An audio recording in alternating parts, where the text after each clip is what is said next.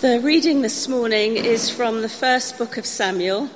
It's chapter 1, verses 2 to 11, and you can find this on page 271 of the Church Bibles. He had 2 wives. One was called Hannah and the other Peninnah. Peninnah had children, but Hannah had none. Year after year, this man went up from his town to worship and sacrifice to the Lord Almighty at Shiloh, where Hophni and Phinehas, the 2 sons of Eli, were priests of the Lord. Whenever the day came for Elkanah to sacrifice, he would give portions of the meat to his wife Peninnah and to all her sons and daughters. But to Hannah he gave a double portion, because he loved her, and the Lord had closed her womb. And because the Lord had closed her womb, her rival kept provoking her in order to irritate her. This went on year after year. Whenever Hannah went up to the house of the Lord, her rival provoked her till she wept and would not eat. Elkanah, her husband, would say to her, "Hannah, why are you weeping? Why don't you eat? Why are you downhearted? Don't I mean more to you than 10 sons?" Once they had finished eating and drinking in Shiloh, Hannah stood up. Now Eli the priest was sitting on a chair by the doorpost of the Lord's temple. In bitterness of soul, Hannah wept much and prayed to the Lord. And she made a vow, saying, "O Lord Almighty, if you will only look upon your servant's misery and remember me, and not forget your servant, but give her a son, then I will give him to the Lord for all the days of his life, and no razor will ever be used on his head." This is the word of the Lord. Thanks be to God. When was the last time you cried? I mean, really cried. I don't mean just the tears that come from watching Disney or Charlton Athletic play. No, I really do mean, when was the last time you really wept? Tears that come from deep within. The cry of pain. When was the last time? For some it will be, I'm sure, the loss of a loved one. For others it will be because of a broken relationship. It might be because of the events of the world around you, the plight of the oppressed. There's lots, isn't there, in this world to cry about. And yet, of course, there are moments of great joy. Some of us don't like crying. We see it as weak or embarrassing. We try to ignore all the bad stuff around us. But the Bible won't let us ignore it. The Bible deals with real situations, with real people, with real feelings. It wants us to face up to our tears, not to somehow sweep them under the carpet. And today we begin 1 Samuel. And it's a book that begins with a woman called Hannah who is in tears. She can't have children. It might seem to us like a strange place to begin a book that's actually about the search for a leader for Israel. Why start here? Well, this is a real life story of the childless woman. And that woman symbolizes the state of Israel at the time. It was an utterly helpless and time of despair for the nation. It has started so well. We go back to the beginning. God had made a perfect world, but humans had turned against God. And although he could have stopped right there, because he loved his world that he created, he didn't. And so he promised to a man named Abraham that his descendants would be a great nation and would be a blessing to other nations, that things would be put right. And it started well. the nation multiplied. He gave them the promised land, but they kept turning away. And so after a very exciting book of Joshua, we get the anticlimax of the Judges, where everything seems to spiral out of control. And towards the end of Judges, you will find the repeated phrase, "In those days there was no king, and everyone did what was right in their own eyes." It was chaos. And the purpose of 1 Samuel is to prepare the way for that king, for a king. But it starts with a woman here in tears, a barren woman. How could a barren woman contribute to the nation and the promise? In Hannah's tears, we see the plight of our own world. There may be misery, there may be despair in our lives, in our world. And yet, notice this section actually that goes right through to chapter 2, verse 11, ends with a note of rejoicing. So in our tears, if you're crying, remember that it ends with hope. For what happens to Hannah, you see, is a picture of Israel. Their despair turning to rejoicing in a king. And it's a picture of what God will do beyond David, of what God would do through his great king, David's greater son, a son that would come and put things right and sort out the mess and end the tears. Let's take a moment to pray, shall we? God our Father, we thank you for your word to us this morning. We pray that however we're feeling, we pray that we will hear the hope despite the tears. For we ask in Jesus' name. Amen. You might like to keep your Bibles open at page 271, and we'll begin at verse 1. There was a certain man from Marathaim.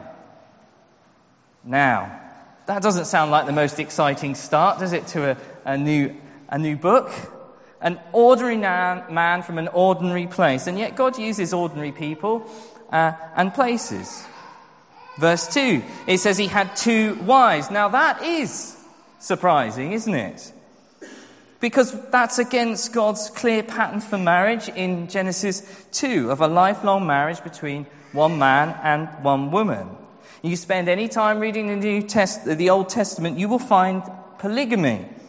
The Bible doesn't break off to make a big point about this being wrong here at this moment. This is not his purpose. This is not the purpose. But as you watch the story unfold, what you will see is the mess caused by departing from God's pattern for marriage. Verse 3 tells us that the story begins in Shiloh, where Shiloh is the place where the tabernacle was at this moment.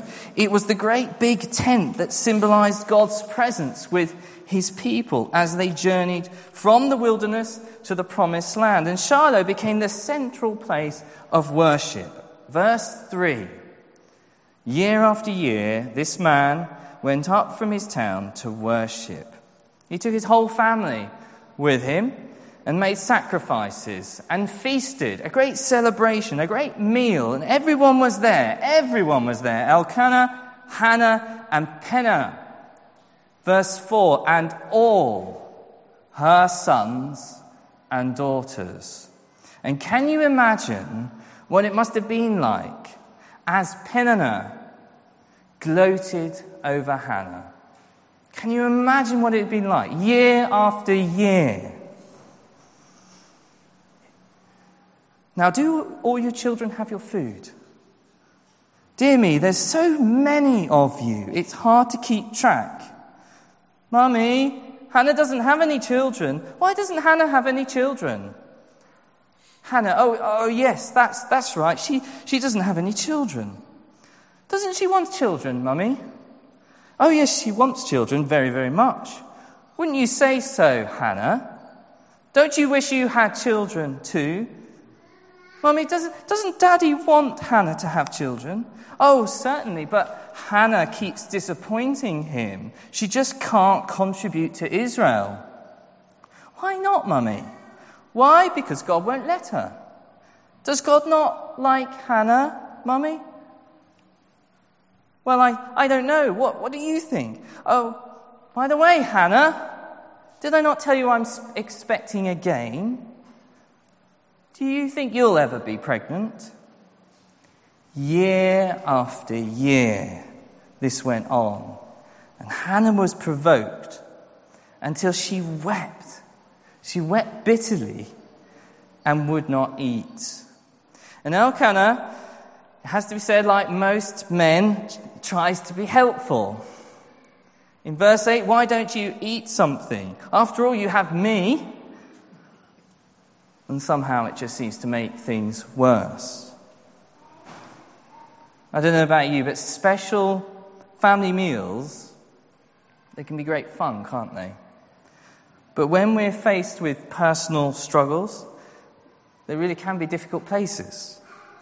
You're grieving, and it's all too obvious that there's an empty chair there. You're single, and you don't want to be. And somebody keeps saying, anyone special in your life, Jane? Or you're childless, and all you see when you perhaps come to church is the mountain of babies with parents fussing over them. It can really hurt these things. They can be really painful year after year. What pain there must have been here for Hannah. So she left the table and she headed for Shiloh. She headed for the Lord. Verse 10, look at it. It says, in bitterness of soul, Hannah wept much and prayed to the Lord. It can be difficult to know at times what to do with our painful feelings and experiences. When someone turns to you and says, how are you? You know that question where we all just simply say, I'm fine. But inside, we're burning up. And you don't want to burden anyone or put a dampener on the mood. You think to yourself, I don't want to embarrass them. My tears might upset their tears. I don't want to cause a fuss. Come on. St. John's, let's not be that kind of church. Let's not kind of default to some sort of middle-class veneer of respectability. Yes, of course, there are appropriateness to when and to how and to who you might share. But wouldn't it be a tragedy if we couldn't tell brothers and sisters how we really feel? I hope every small group in this church is a place where we can say, I'm struggling. I'm sad today. Even when we've done that, we must remember here, the first place, as Hannah did, is to turn to Lord. The Lord who knows us, who's made us, the one who knows us better than ourselves, the one who can handle embarrassment, the one who is unshockable, the one who will listen to you endlessly and never tire. And Hannah prayed. In verse 11 it says, and she made a vow, saying, O Lord Almighty, if you will only look upon your servant's misery and remember me, and not forget your servant, but give her a son, then I will give him to the Lord for all the days of his life.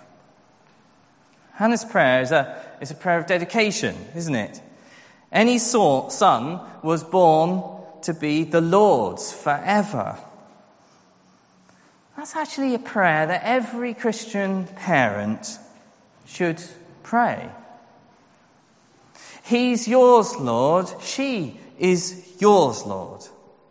The great longing isn't that they'll get into this or that school, that they'll be great at sport or music, or they'll settle down, move to Kent, have kids and a dog. No. The prayer is that he or she will know and love the Lord God forever. That should be our prayer. That should be the thing above all that we want for our children.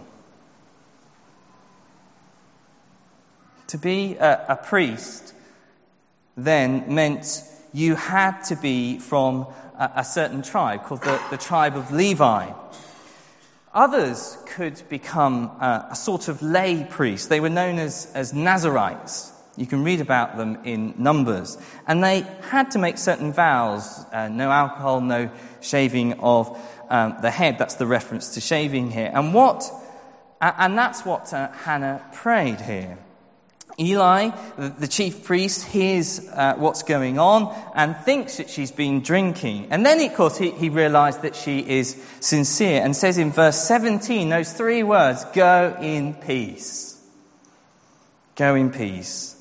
Those words must have given her great comfort. And it's important to notice at this stage, she doesn't know that her prayer is actually going to be answered with a son. She doesn't know that. But she goes in peace. She does what the Lord's servant Eli tells her. She gets up, verse 18, and went her way and ate something, and her face was no longer downcast. You see what she had done? She'd handed over her distress and her despair to the Lord. She handed it over and left it there. She trusts him. And sometimes, I think, in our distress, we would do anything rather than turn to the Lord. Sometimes we hear the peace of the Lord, go in peace, and instead of receiving it and going out in its power, we somehow seem to wallow in our distress and engage in perhaps other forms of comfort that actually are very destructive. So this messy family went home, and verse 19 tells us that the Lord remembered.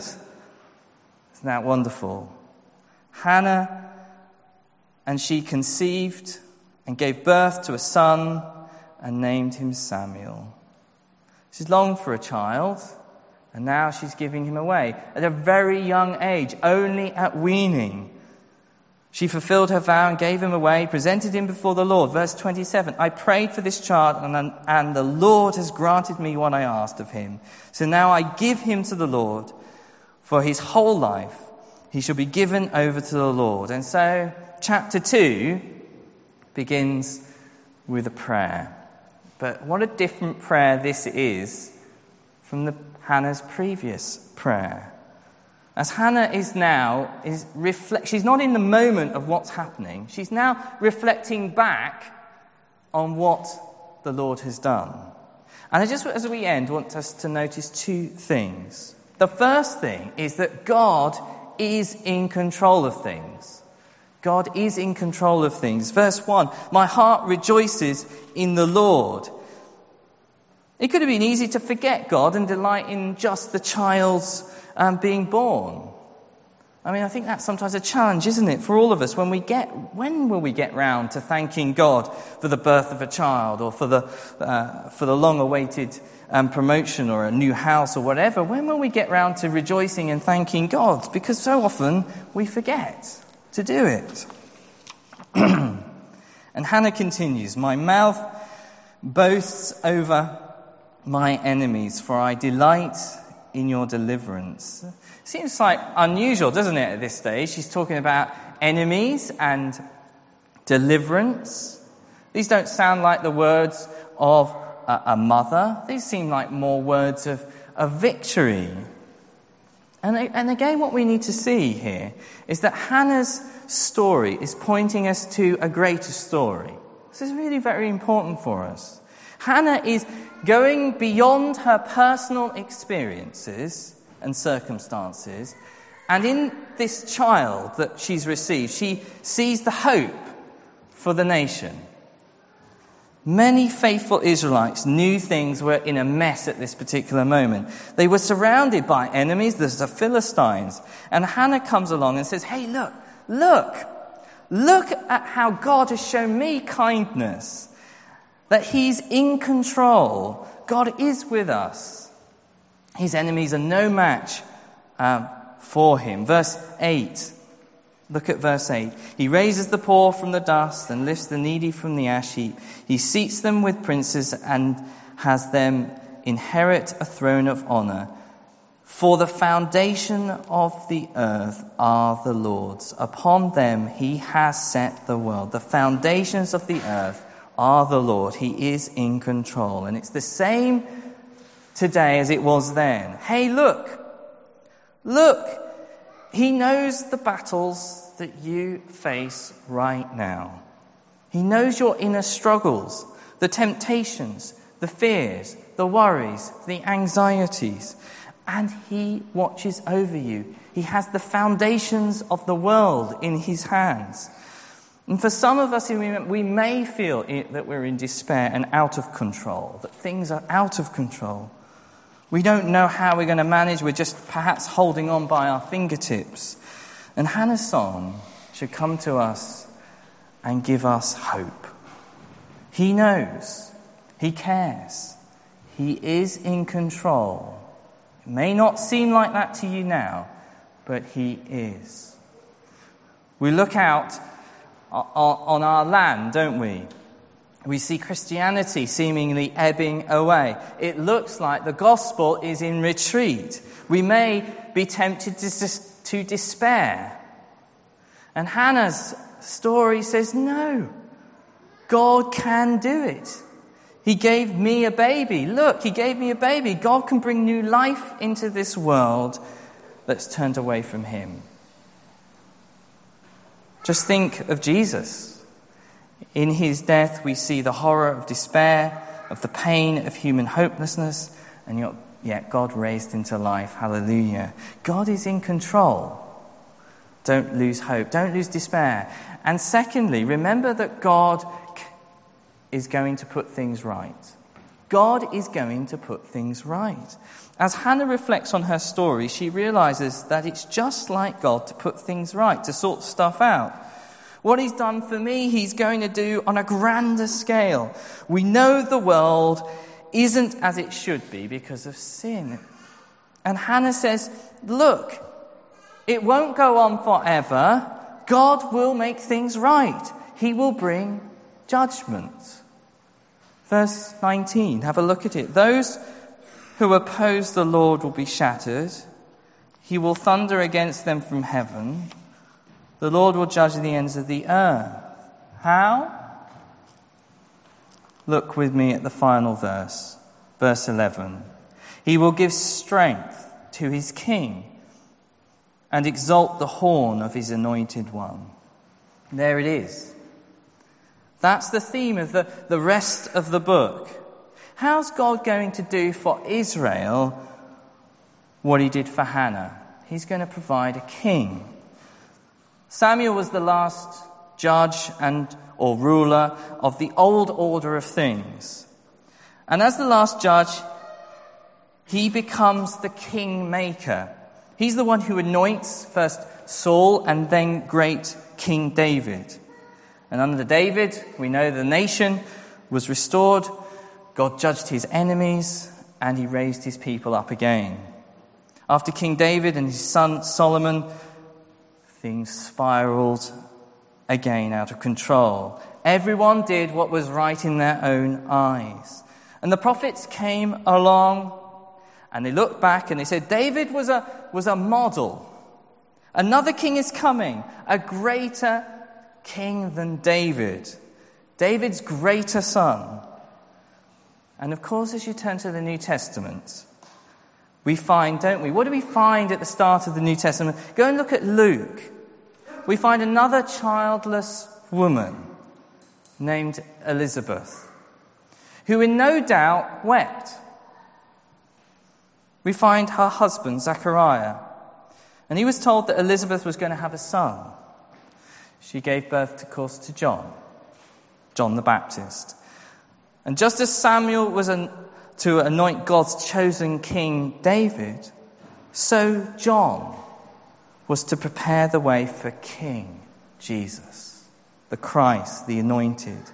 And so Elizabeth visited Mary, who was to have a son, God's son. And she too sang a song of joy. We call it the Magnificat. It echoes Hannah's song here in 1 Samuel 2, which speaks of Lord being in control and of coming to put things right. Do you cry? Maybe some of us should weep more than we do. Maybe we should weep over our sin for doing things our own way without God. Maybe we should cry more over the world and the mess that we see around us. Well, listen to the good news of Hannah. Listen to the good news of Jesus, that God's Son, the true King, came into the world of despair. He took upon himself our sin, the judgment that we deserved, and he was raised to new life. He died, he rose, and he's coming again. The Lord never promises to give us what we want or the things that we long for. He never promises those things. Tears may continue. Tears will continue. But in the midst of tears, do not despair. There is joy. The King has come. Hallelujah. And the King will come back. And he will wipe away all tears. There will be no more sadness. For he will come and he will put everything right. Let's pray.